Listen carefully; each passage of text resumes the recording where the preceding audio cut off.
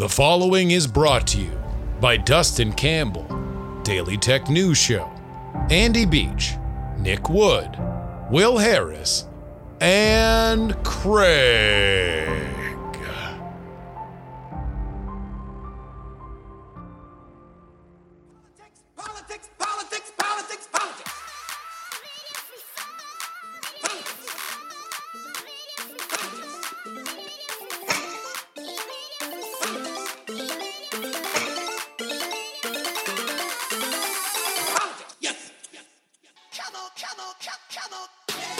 Hello and welcome everybody to the Politics podcast for April 21st, 2021, 4/21/21. It's your boy, Justin Robert Young, joining you yet again from Austin, Texas. Very mild weather out here in the central Texas spring. You know, 66 degrees. Can't complain about it. I got plenty I can complain about on this show, up to and including something I'm going to get to in a second with the vaccine. You guys know I've been on fire about this, and now I got something else to complain about. We've got actually an explainer on salt. A lot of y'all might have been seeing salt repeal, salt caps. And you might look at it and say, I don't even know what the hell y'all are talking about. I have no frame of reference for why this matters. I'm going to tell you why it matters. I'm going to tell you why it's a headache for Joe Biden and why it's one of those issues that has fascinating political fault lines. We also have an update on the reformation and reclamation of Parler. Are we seeing what happens when the canceled are allowed back into the walled garden? And a visit from one of our favorites, Kevin Ryan, my co-creator on Feature Story. He was the original talent for Feature Story. His story was what was produced. That story on Feature Story was about Jordan Peterson. Jordan Peterson's got a new book out, and Kevin Ryan read it and wrote a great review of it. So we're going to talk to him about that. And then, of course, because it's Kevin, we're going to get into all things cosmic and microscopic. I know we're a day after 420, but I'm sure it's going to be a great listen for any practitioners. Before we get to that, though, I got, oh my God, I can't even begin to tell you how frustrated I remain with this Johnson & Johnson pause. Not only are we still doing this, despite the fact that vaccine rates are declining across the country. Now, all Americans are available, and yet we are vaccinating less. So we are hitting the vaccine wall. We have less capacity because we paused the Johnson & Johnson vaccine. But this is the final indignity. The final indignity. Because I came on this podcast and I smashed Europe for pausing the AstraZeneca vaccine on a tiny sliver of data. And then we went and did it ourselves here in America. But this is the final. This is, I don't know a shame for which we can sink lower. The news. The European Medicines Agency said Tuesday that while they do understand there is some kind of link between the Johnson & Johnson vaccine and extraordinarily rare blood clots, the benefit outweighs the risk. And the Johnson & Johnson vaccines will indeed be administered in the EU. The EU went faster than us. The EU famously, he said sarcastically, risk-taking, nimble European Union went faster than us in dealing with the American Johnson & Johnson vaccine. But don't worry, friends. Don't worry, because the CDC has scheduled a meeting in 3 days to deal with this. What on earth are we waiting for? Honestly, when the EU, precautionary principle EU, can't decide anything unless a bunch of other governments decide a thing, and then they go to they hold a meeting to hold a meeting to hold a meeting. Bureaucratic to a level at which you would need a degree in physics to understand. It is so dense. Every frame. They went faster. What are we doing? What are we doing? Already, we've seen polls that show that the Johnson & Johnson vaccine is looked at as unsafe. Do we not realize that every day that we move past this, if we don't have any more information, then we just got to make a call on this. Either we believe that 1 in a million blood clots are something that we want to stop this vaccine being administered for, or we put some kind of restriction on it, or we just let it go back. Like, I honestly don't know. I don't know what to say at this point. I don't get it. I don't understand it. And I think it remains a deadly decision. I'm going to calm down. But first, as for the president's sweeping infrastructure plan, Swazi says no SALT, no deal. This is bad for New York. A cap on the state and local tax deduction is a body blow to New Yorkers. We need to get it back. It's existential for us. An existential crisis for New York. That's what SALT is. SALT is state and local tax deductions. So let's start with a definition here.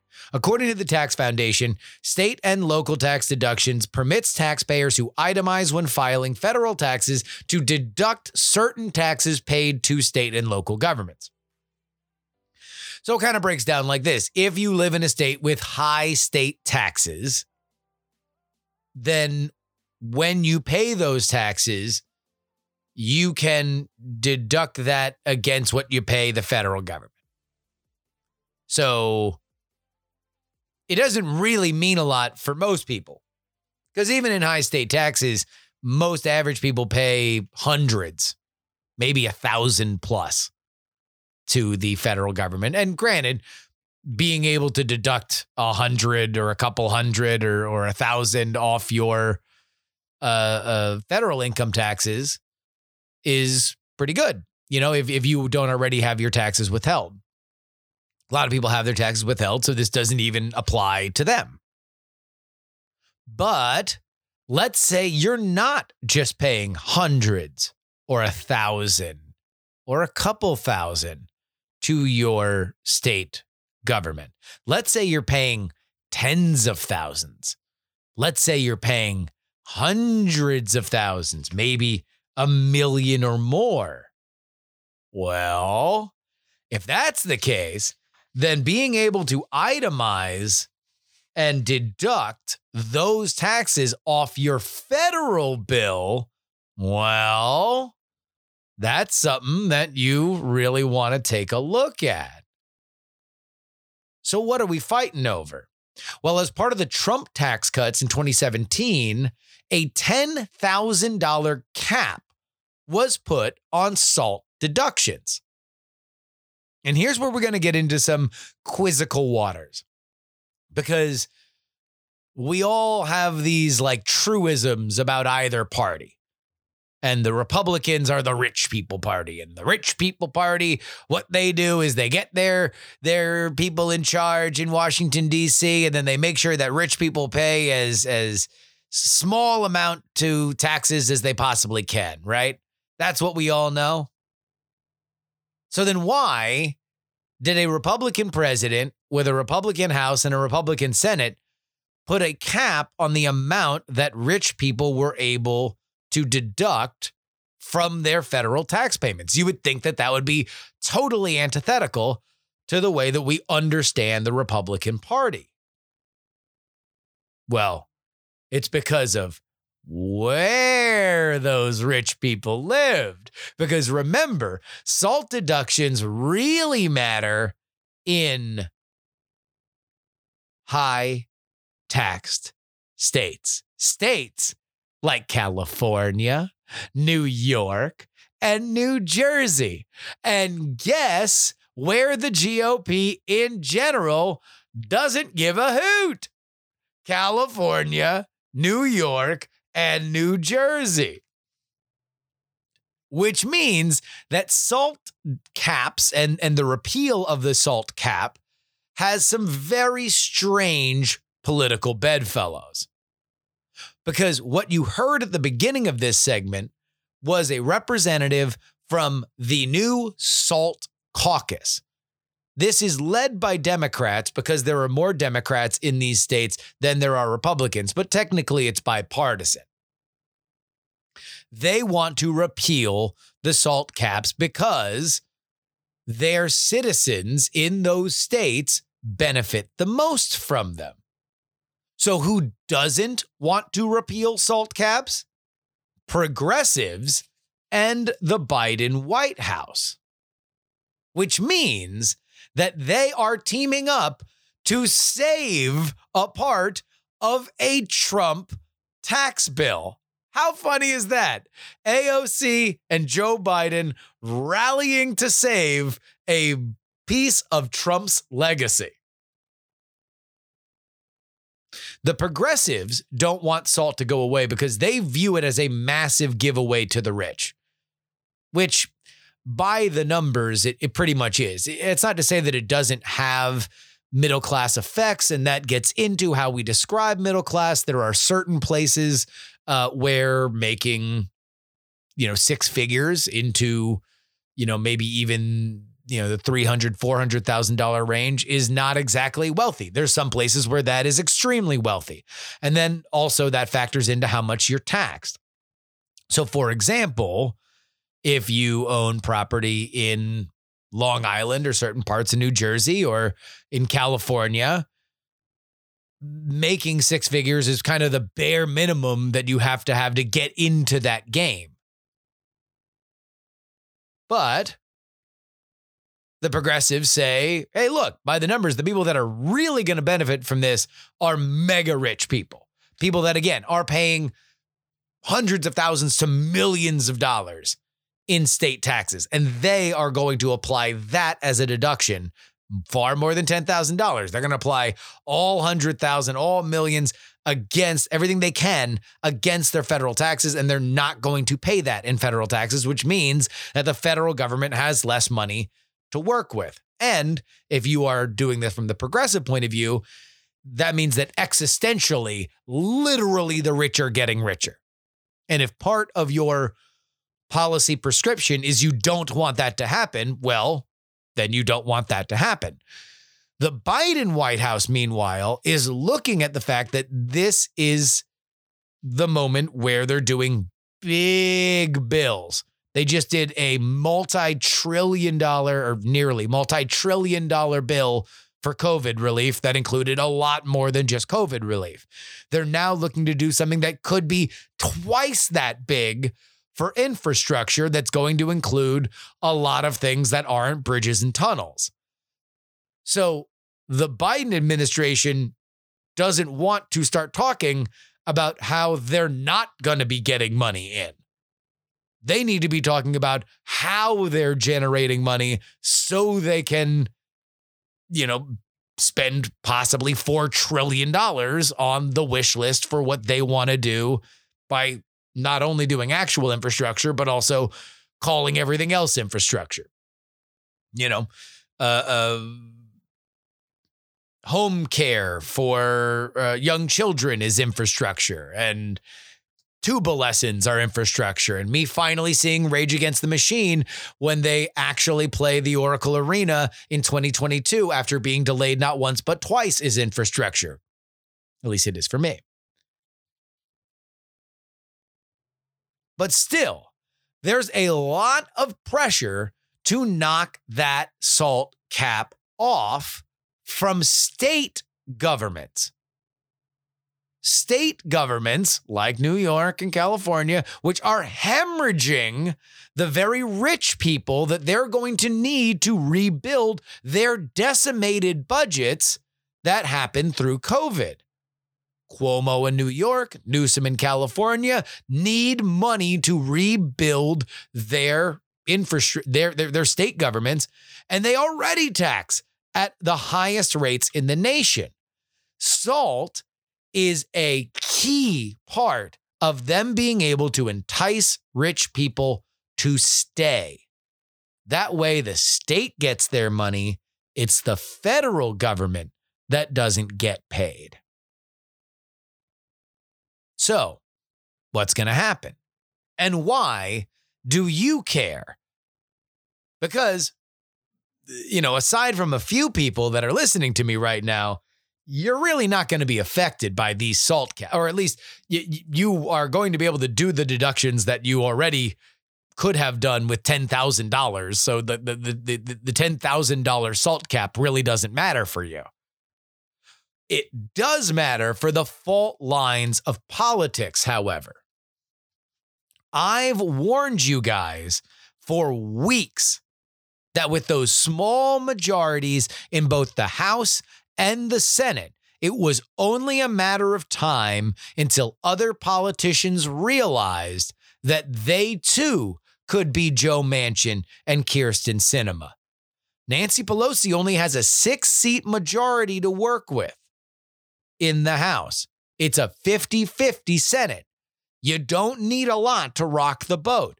And that SALT caucus now has 30 representatives. And while technically the only thing that they have threatened is that they will not vote for any tax legislation that does not repeal the cap, some have already gone on the record saying, no. Infrastructure is probably the biggest thing that we are going to do with tax law because the Biden administration wants to raise the corporate tax rate. So while we're talking taxes, you do not get my vote unless we repeal SALT. And by and large, this is a problem within the Democratic Party. It could very well crash and burn this infrastructure bill before it even has to face the wrath of whatever the minority Republican Party can muster, which would be salt in the wounds for Joe Biden.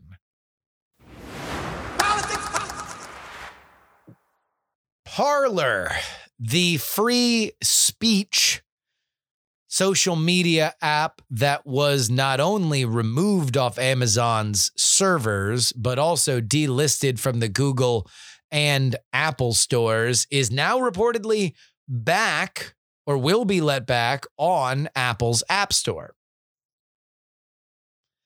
This, to me, is notable in that if you're following some of this digital space and you're kind of wondering, all right, so how much coordination is too much coordination from Apple, Amazon, and Google? It was kind of weird that Parler took the blame for the January 6th storming of the Capitol when clearly more planning and information dissemination was done on YouTube and Facebook. Facebook wasn't delisted from Amazon servers. It's not like Google banned itself. If the platform is the problem. Apple officially said that they were kicking Parler off because they did not have appropriate hate speech moderation. Parler has since fired their CEO. They got relisted, or they got rehosted rather, on the Epic servers. And now they're going to be back on the App Store after proving to Apple that they had appropriate hate speech moderation. I wonder if that means they wind up going back to Amazon S3 servers. And more specifically, if post-Trump, we are going to see some of these banned entities slowly filter back into the places where they were once banned. And here's why I wonder that. Because while I don't think that Joe Biden's White House is going to do any kind of actual monopolistic crackdown on Silicon Valley, look, when Obama left the White House, everybody just kind of went to jobs in the private sector, and a lot of those jobs were in Silicon Valley, and now they're just kind of all back to work with the Biden White House. I simply don't see it happening. But whether or not it happens now, I do think that there is an existential question for the power players in the tech elite that maybe they need to be looking at their decision-making, specifically when it regards politics, as something that they understand is precedent-setting.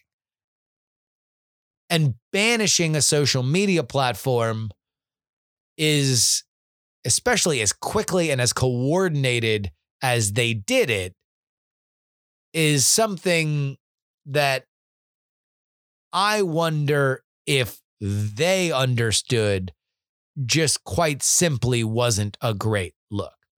Now, granted, Parler did take steps. They fired their CEO. There is certainly signs that Parler wasn't a particularly well put together app at the point that it was banned. But there's a lot of sloppy stuff that's on the App Store. I don't know. I just found it curious.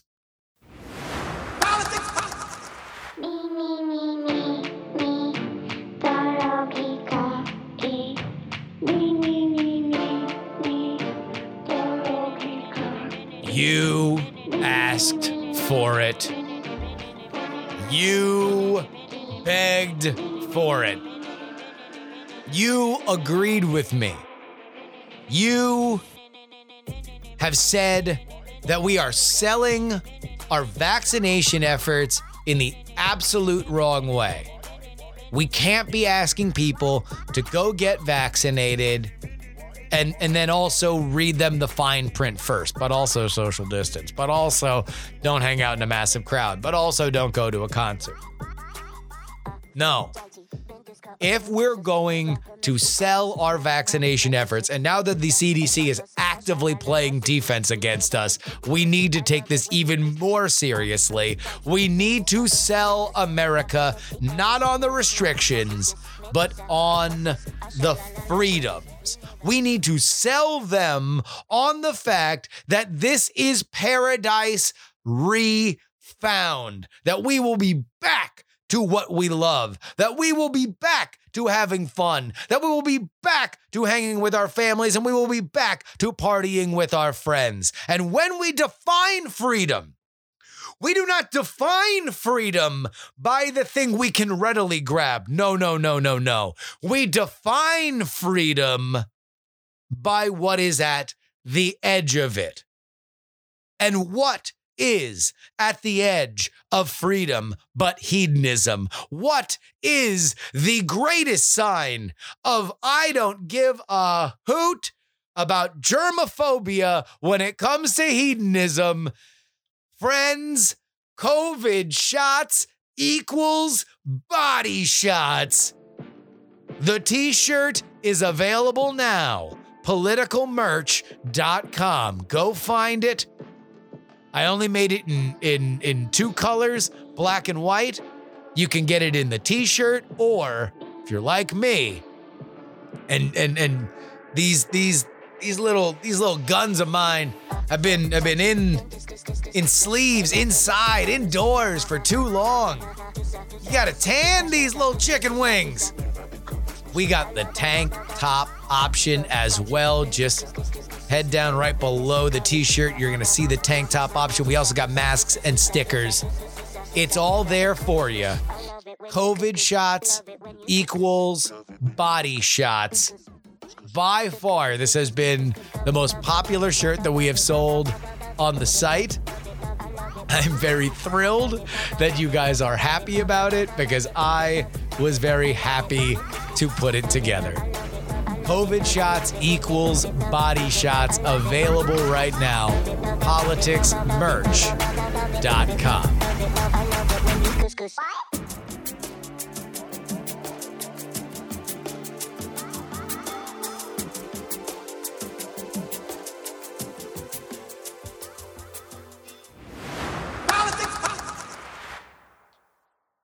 Our guest today is no stranger on the show. He's a writer for The Blaze and co-creator of the Dog and Pony Show podcast Feature Story. His first feature story, our first feature story, the first feature story, was written and narrated by Kevin as he followed Jordan Peterson on tour in support of his book, 12 Rules for Life. Well, Peterson now has a new book out, Beyond Order, 12 More Rules for Life. Kevin reviewed it, wrote a great article about it, and I just always use it as an excuse to talk to Kevin because whenever he writes something, I get to talk to him. Welcome to the show, Kevin. Good to be here, man. All right. I don't even know where to start because when we're doing this is right when the Chauvin trial verdict came in. About 20 minutes ago. About 20 minutes ago, so we can talk about that, but and we will.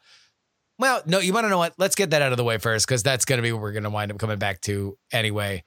What did you expect? And for those of you who are hearing about this for the first time, all three charges for Derek Chauvin, the police officer who was famously putting his knee on the back of the neck of George Floyd to the point where he died, erupting protests around the country last summer, guilty on all three charges, 2 second-degree and a third-degree charge of murder in Minneapolis, Minnesota. What was your expectation going into this?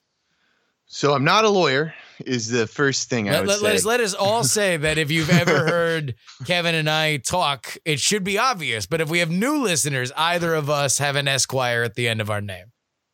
Exactly. Yeah, it was interesting. I figured the manslaughter would happen, but what was it? Second degree murder was the third one. Is that right? 2 second degrees and a third degree, if I'm reading this correctly. Yeah, I mean, we all saw the video. It was complicated. I watched about a quarter of that trial. It was interesting. I honestly, this morning, when the news broke that they were going to read the verdict, I didn't know what to expect. I didn't know what they were going to say. Yeah. What was your take? Let me actually clear this up. It was one charge of second degree unintentional murder, third degree murder, and second degree manslaughter. Okay. Again, I'm not a lawyer. Here's all I know. Cops are very hard to convict. Just in general. It's very difficult to convict a cop because part of a cop's job involves leeway to have lethal force. So if you screw up and you kill somebody, that is hard to convict just in a court of law. I also know that there's a lot of pressure on the people who are putting these cases together and deciding what charges they're going to bring against the cops that involve them maybe overcharging. And so when you combine those two things, I think what we have seen historically is a lot of very angry and disappointed people. And I think part of it is because we have those dueling motivators that the nobody wants to undercharge because that feels like a disrespect to the crime, and cops are very hard to convict. So I was worried that this was something that was overcharged, again, with no lawyerly or scholarly knowledge of it, just because I just assumed that was going to be the case. And I was delighted that it did not, because in my opinion, when you are a part of a crime so heinous that Rush Limbaugh has to go on The Breakfast Club, you need to serve time. Like that is something that cuts through our society on such a level that The Breakfast Club and Rush Limbaugh had to do a very special episode together. You gotta go. You just like, there's no way for any of us to remove the images, that video, this, like the sounds of it all, like the look on Chauvin's face. Like, there was just no way to remove that from our collective consciousness. Yeah. And it's so weird how it's become a culture war thing. And I don't like that at all. And obviously it folds into the protests, which becomes the riots, which makes you have to draw this line of like, okay, well, where is the line, both explicitly and then implicitly? Like, how much of like, do you care about the riots versus, how much are you defining the necessity of the protests, which is just like, God, I mean, talk about in a year of nobody wins. Oh yeah. We just piled more nobody wins toppings over this poop Sunday. So I've been reading a lot of critical race theory lately, and it's based in legal theory, critical legal theory. And define critical race theory for folks who might not be up on it. So critical race theory is basically, it's applying the idea that politics are irremovable from most aspects of life, maybe all aspects of life, and the racial politics especially, and that this is where we get the idea of systemic racism, and it's kind of a rebuke of even the liberal I would say it's hardest on the liberal perspective of like accepting colorblindness and different approaches to race in America. Yeah. Which I should know, because I'm sure somebody is yelling into their phone, this is very controversial. This is not something that is universally accepted. No, and not at all. And it's very difficult. If I'm stammering, it's because it's like such a difficult thing to characterize. And as a theory, one of the first conditions is everything is political, or at least here's the question I was going to ask. Do you think the institution of do you think that the law should be completely apolitical in the judicious sense, not in its attachment to the Constitution?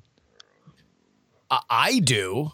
I think we should have the simplest operating system possible, because we as humans will always complicate it.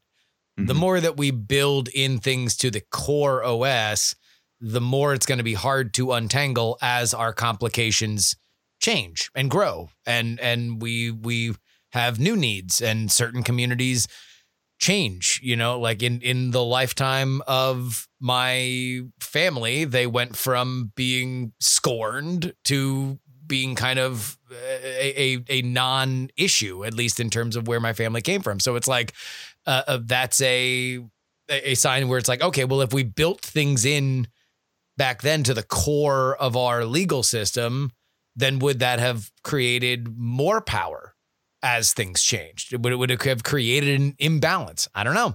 I mean, I generally have a great distrust for authority figures, so I really don't like giving authority figures any more power than they absolutely needed. That's about where I am as well. And it's this, I think even deeper than that is this conflict I feel that I think a lot of people are feeling. And this is, I would say, a great transition into Peterson, is that most of my values are liberal values, and that was my identity, my tribe for so long. And there's this contingent on the left that has sort of taken over those liberal values and like shoved a lot of us into this like weird territory in the middle. So it's funny, and this connects to the Peterson story, because like every time I put out a story, I get an email of people saying like, "Hey, what are you?" Yeah. Like, I don't understand. I can't. They all usually ask for like my political stance, my political beliefs. Like, why are you talking about Gandhi and critical theory on the Blaze? I don't understand. Yeah, it's hard. I did a thing on the podcast last week about bias and the idea that, a site like the Blaze doesn't necessarily even call itself a conservative site. It is just a conservative site. It is known to be it. Like its definition, its cosmic essence is that. Same with, Rachel Maddow doesn't say, I bring you the liberal news. Yeah. But it is, right? We just know it. Like that is what it is. And I think that when you get outside of this very monochromatic idea, it becomes very difficult, because that's where this entire landscape has been programmed for, is that they look at somebody like you and you're like, hey, I love writing at the Blaze because they let me do whatever the hell I want and they won't unpublish things. And I'm not going to get into a fight because I screwed up in a private conversation on Slack, and now all of a sudden I'm canceled on Twitter. Like that, you're able to do what you want to do, and that's why you like the Blaze. Not necessarily because you are plugged in to that cosmic essence, and that is a dissonance for people that like sometimes they have a hard time reconciling. And it's the same thing that I have here, and so what I came to the result of was like, all right, well, my bias is going to be toward accuracy. Like I want to be right. I want to make bets about what's going to happen in politics. And I want it to be right. I want it to be so right that you go and tell your friends without crediting me my opinions. And so when I'm right, they think you're smart. Like that's what I want. I've done that. I've literally done that, by the way. Good. I've Spread just the word. Your opinions and repeated them at parties, and everybody clapped because they were so good.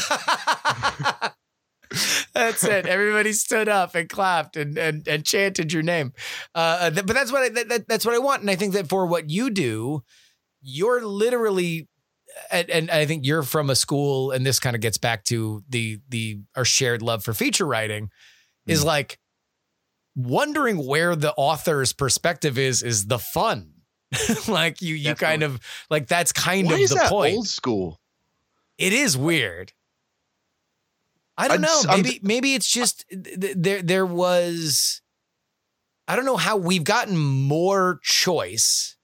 And so with that, I think that like to even find content, it needs to have a big label on it. So we feel comfortable picking it off the shelves. And so what you're from the era of is like a lot of just like, mason jars with an X on the front, and you were going to take it and you're like, oh, wow, this was pretty cool. I'm glad I got this journey that unfolded before me. But that's hard, I guess, in a world of infinite content where, people are hesitant to grab anything that they don't know what it's going to be. I really enjoy that challenge. That is essentially the challenge that I walked into with the Peterson thing. It's why it took me so long, because it's like, okay, I want to stay true to my values, but I also want to give an accurate. I feel like most book reviews don't give him any honest consideration. Like if it's a left-leaning review, they're just going to try and humiliate him. And if it's a review in conservative media, they're just going to celebrate the fact that he has some conservative principles and hail him as a hero. Like, we finally got an academic. So there was an element of that. Yeah, I forget where I was going. Sorry. Well, no, I mean, I think that's it's also 420. It is 420. There is a genuine fascination, I think, that you have with Peterson in terms of defining where he is. And I really came into following Peterson from you, from working on the Feature Story podcast. And I can understand why. Because when you get really close to Peterson, and not every random thing he says, but literally just the stuff he's telling you to read, it's kind of uncontroversial. Very. Like, well said. It's sort of just like, you could even call it boring or like old-fashioned, or like it just kind of feels like you're like your grandpa's friend who like he's just got this kind of old school advice, and he certainly has an academic bent, and he's going to cite Carl Jung, and he's going to do the trappings of what we understand to be a smart person. But what's fascinating is that like when you pull back just like 10 feet, oh my God, is it just this riot of information and controversy and anger, and Peterson feeds into it, and Ta-Nehisi Coates is calling him Red Skull, literal thing. Like, it's not a metaphor. It's Ta-Nehisi Coates compared him to Red Skull in this Captain America comic he just wrote. Like, when that it's happened, bizarre. Yeah, no, that specifically, when that happened, I was like, oh, I have to get this out. Like, I have to get this out, because I'd been going back and forth, and I went through a ton of different drafts. And with regard to what you were just saying, you know, my wife is a counselor. So a lot of times when I was kind of going, like, what is Peterson actually saying here? Is he trying to be controversial? And I would walk through what he had said, and she would be like, oh, you know, for instance, I would be like, he's saying that you can progress through contraries. Like, is there a psychological basis to that? And she's like, yeah, you know, that's what is it? DBT, dialectical behavior therapy. And, you know, she could put a name on all of these different things that he was doing. So in that sense, he's like very clinical, and he's not saying anything that you can't find in a textbook for counselors. And I guess that's the thing, is like, he's not Gavin McInnes. He's not Steven Crowder. Like, he's not a polemicist. And certainly either of those other two guys are academics, but like, he's not out there, at least in the stuff that he's like, pay attention to this, trying to start fights. Now, he tries to start plenty of fights after that, like in the melee that ensues, but he benefits. That's the only reason why he's selling. I mean, he's got those book deals, right? Yeah, it's the only, and this is something that, you know, I left out of the original profile, but it was a conversation I had with him about fame, the fame controversy ratio that he explained. And, you know, he did it in such a Peterson way. But I think that, because, you know, I wonder, like, for him, why does he keep doing the interviews? Like, if they're really this like stressful experience, which I have no doubt they are, then, you know, why does he keep doing them? I don't know, man. I think it's because totally he does understand at this point, it's probably a fairly rote thing. He knows who's going to attack him. He knows how to defend himself. It all kind of comes back to this: you're an activist, not a journalist. You know, why don't you just do your regular job instead of getting your other point across? And, you know, that kind of runs into a whole nother conversation, a conversation that I'm very, you know, embedded in terms of like the state of journalism, right? But it's like, in general, it feels like maybe he's just a reliable mailman of the culture war. Like, and that's something that the world needs. Yeah, no, or at least it wants. It is demanding.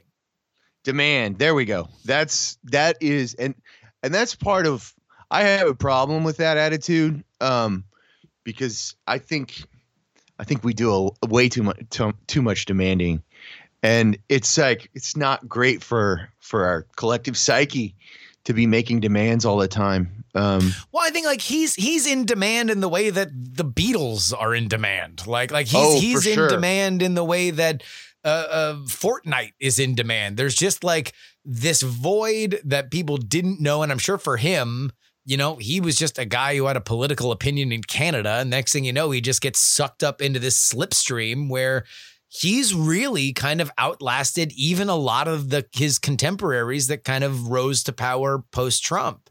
You know, if you look at that class of pundit, you know, McGinnis is sidelined, Milo's sidelined. Like, and I'm not saying that they're all the same people. Now. Yeah, Milo's straight. Milo got so irrelevant he went straight. Like so he's kind of survived. Which is weird because he also had by far the most personal problems, all the personal demons. Yeah, definitely. He's undergone a lot. And does he address any of that in the book, or is it all just kind of an academic text? He does it really well. It is very much like an academic text, by the way, but he addresses it in the beginning. And he just does it briefly. I think he does it really well. He just says, hey, man, I'm not ignoring that this terrible sequence of events happened to me. But, you know, I've been working on this book for 3 years. And, you know, you can superimpose whatever you want about my personal life. But here's what I have. And I thought that was good. I thought that was a good way to do it. Like, he doesn't need to be lashing himself on the back the whole way through the book. And he does. He never excludes himself. And that's what annoyed me with a lot of the reviews. They're just they took this bullying stance of, oh yeah, the guy who tells everybody to clean his room has a dirty wall behind him. Yeah. And that behavior kind of disgusted me, but you know, we're always checking our biases. So, you know, what I've done with Peterson from the beginning is like, okay, that group of people over there is really, really upset by this guy. So yeah. I'm not going to just ignore that they have these feelings. Like, and I'm not just going to, you know, peg it off as irrational until I listen to everything they have to say. And my conclusion basically is like, I think they're a little irrational. Yeah, but at the same time, it's like they're there because Peterson fights, right? Definitely. Like if he just posted on his Twitter, I don't know if he'd be the same thing, but he does take the interviews and he does fight back with the journalists and the book reviewers that give him bad reviews. Although he liked yours. Dude, I literally an email just came in that says shitty Peterson review. I got one the other night that called me a metrosexual navel gazer, which is the funniest description for anything I've ever heard in my life. Yeah, I mean, considering anybody who's seen you just knows that you have this a bear-like figure on you, and that you're tall enough that you're not looking in anybody's navel. So I think you are. But I mean, I guess that's just code for you're not falling in line. Yeah, right? and to be fair, I've like most of the emails I've gotten have been like really, really great and really a great affirmation for me, because ultimately I don't really care about my success or whatever. I just want to be able to connect with people. And in political media, that's very difficult. You know, I'm never going to make everybody happy, obviously, but I want to try, and I want to try to like at least bring some love into the world. And, you know, but I also enjoy a good challenge, you know, so like part of that is like, okay, how do I give this warmth to people in a situation that is like against the idea of warmth? Peterson's fans are fascinating. Like when I got into doing stuff, working on the podcast, and I was like looking into his community, it's a lonely community. or at least a community that I think even would self-identify as like recovered lonely people. And I think that often gets, and I'm not saying that there's no truth to the idea that he is kind of the galvanizer of lost young men. I think that there's certainly an element of that there, but I do think that it would be unfair to only peg it as it's the worst elements of that. Like there are just the kids who's sitting in there listening to emo music, and it's not just the person screaming the N-word on a voice server on some video game. Like there's probably a lot more of just the sad kids, or even somebody that you would identify as just a totally normal, well-adjusted person that just goes home and is sad every night. Yeah, I've spent a lot of time with this question with regard to Peterson's fans, because there is a depiction of them that can border on evil, of portraying these like incels, Gamergate, that kind of thing. Exactly, a hostile part of our culture. And I really have not found very much of that when I go to the events and just chat with people. They don't even know I'm a reporter, but I'm just chatting with people, and online as well. Like, I know there are some bad actors, but I found them generally to be people who like kind of want to be left alone, kind of want to believe in themselves and believe in the world around them. And they want some friends, and they just want to have a productive life, and one that is guided by meaning.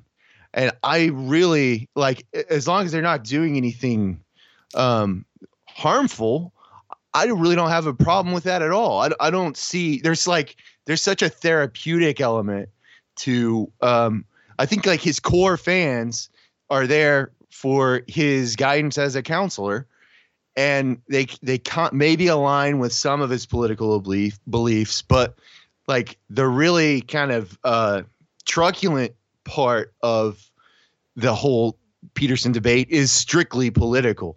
Yeah, like just straight up culture war. This is what's ruining the world, and this is what isn't. Yeah, and it's.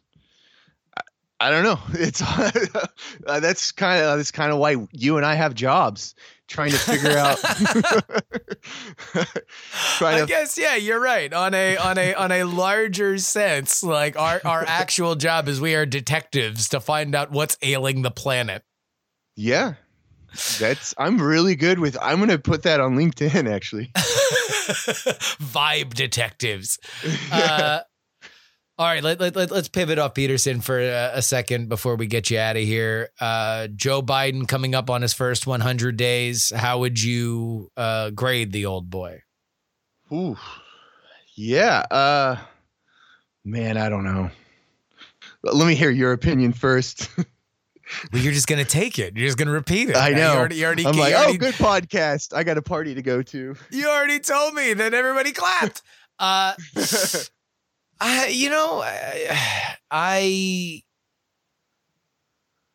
think I'm curious to see over the next 2 weeks if a few things kind of pierce the force field, because there are some things that I think are still on the outside that he's not going to be able to keep on the outside forever.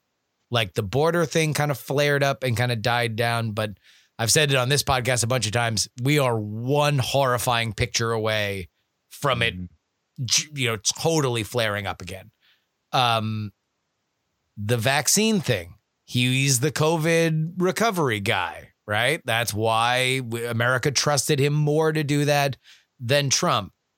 We're starting to see the vaccination daily rates level off, if not decline. We're still paused on the Johnson & Johnson thing. He really hasn't had to answer for any of it. I'm curious. I think that we're at a very interesting inflection point on whether or not anybody will be able to criticize him on those kinds of levels in ways that stick to him, or if that's gonna wind up affecting him. And I really don't know, because either would necessarily surprise me. That either the press corps kind of goes into full see no evil mode, or there is just like, hey, you're the vaccine guy. Why aren't people getting vaccines? Or, hey, you're supposed to be the no kids in cages guy. Why are there the most kids in cages ever? So do you think I'm just going to use the word generally as media, but like corporate media or whatever you want to call. Yeah. Do you think that they have been softer on Biden because he's so much more tolerable than Trump, or is it like an ideological connection they have, or like conservatives right to say that they're just throwing him softballs and, they went after Trump with the baseball bat? Well, he's playing the game in the way that everybody previously has played it. And that can't be understood, right? Like, he's got a press shop that is operating the way that it normally did, and they are feeding the people that they normally feed. And that keeps everybody happy because it's what everybody knew. Beyond that, I mean, look, there's bias in the media because most journalists are liberal. Like, that's, if we're going to understand on any that's kind of level, that's just a fact. They come from liberal institutions. Like, I came from them. You came from them. Like, it's not the end of the, I think it tends to get overblown. Like it's, a top down programmed thing. And aside from a little like I scratch your back, you scratch yours kind of stuff because some of the other people that liberal colleges feed into, including government.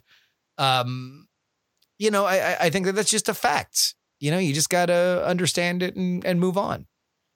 There's a performative element to it that kind of has gotten to me because I like a lot of my, I have friends who are like personally, they're like pretty conservative.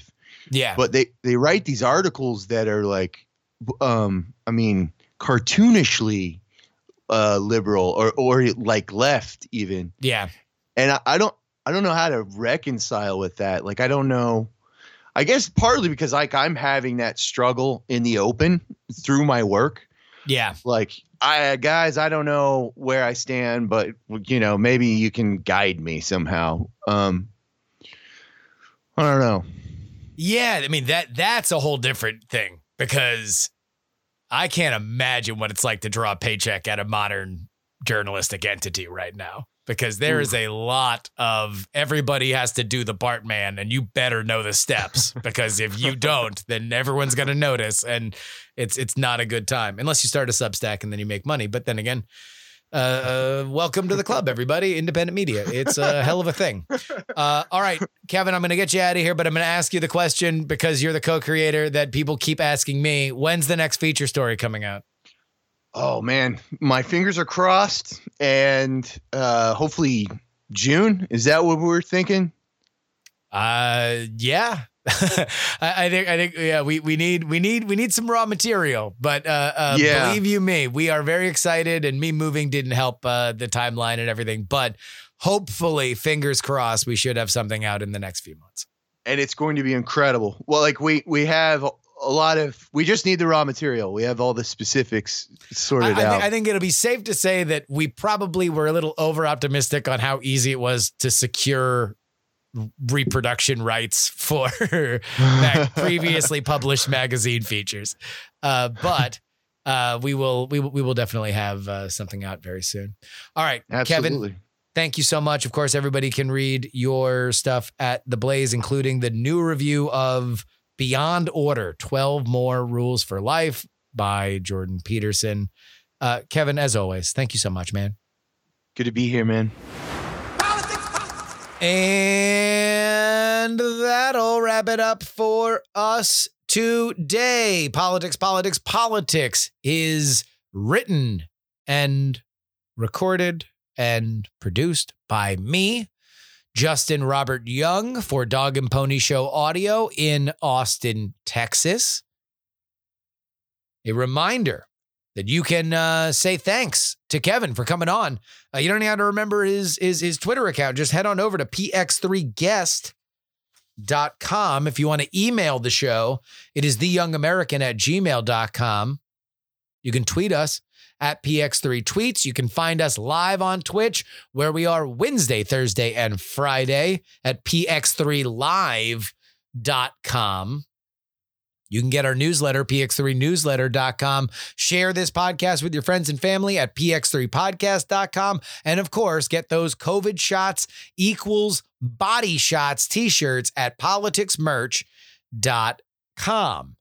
If you'd like to make a one-time donation, you can do so at paypal.me/payjury.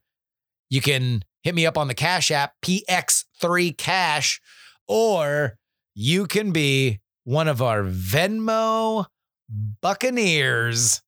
Send me $1 on Venmo. Send me $1. Venmo money doesn't count. It doesn't count. You can be like Chuck or Jason or Robert. You know, they were nice guys. They sent me $1. Actually, I think 2 of them sent me $3. One of them sent me $20. Unnecessary. I mean, it's unnecessary to send me any money, but considering Venmo money isn't real, it's nice. It's nice. Justin-Young-20 again is the Venmo. You can also send gifts or physical checks to P.O. Box 153184, Austin, Texas, zip code 78715. Again, P.O. Box 153184, Austin, Texas, 78715. But of course, the way that you get bonus content on this show, the way that you get the bonus podcast on Monday, the bonus podcast on Thursday, and now's the time to do it. Go to takepoliticsseriously.com. Sign up at the $3 level. Get your custom RSS feed. Enter that into the podcatcher of your choice. Never worry about a username. Never worry about a password. If you want to hear your name at the end of this show, you sign up at the $10 tier, wherein I read your name like these guys. Headphones Neil, Dr. G, the other half of Whiskey Wednesday, Idris, the Government Unfiltered Podcast, 100 Mile Runner, Berkeley Steven, Kathy Mack, Zombie Doc, D, really? Methuselah, Honeythuckle, The Jen, Middle-Aged Mike, Cujo.com, Junkie, Calamity Zap, D, Laser, and Gloria Young for King of the New World Order, Lord Scale, De Quince, and Neely III. Utah, Jimmy Montana, Appraisers Are Awesome, Snuffies, off Route 44. Chad, Miranda, Janelle, Jenny, Robert, Casey, Paul, the most conscientious, nonpartisan listeners, Brad, Charles, Archie, David, Olin, and Angela, DL, Richard, Just Another Pilot, Frozen Summers, J Pink, and Andrew. One more time, you want to get your name read at the end of the show, you do so at takepoliticsseriously.com. Use the, sign up at the $10 tier. I was going to give an offer code. I don't even have an offer code for anything. I don't know why I just defaulted to trying to use an offer code. Great show coming up on Friday. We're going to talk space. We have the confirmation hearing for former Senator Bill Nelson as head of NASA. We're going to get into the big intersection of space and politics on Friday. Excited to do that with you guys. Until then, this is your old pal Justin Robert Young saying some shows talk about politics, others talk about politics, and still more discuss politics. But this is the only show that dares discuss.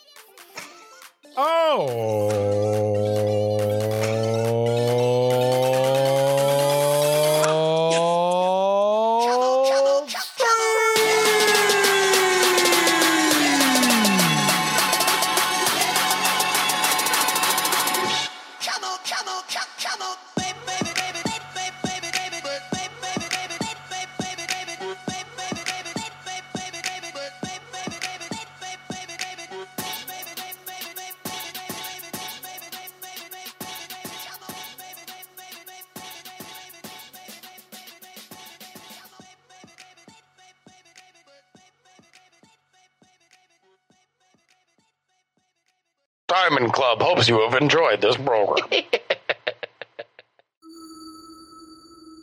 Dog and Pony Show audio.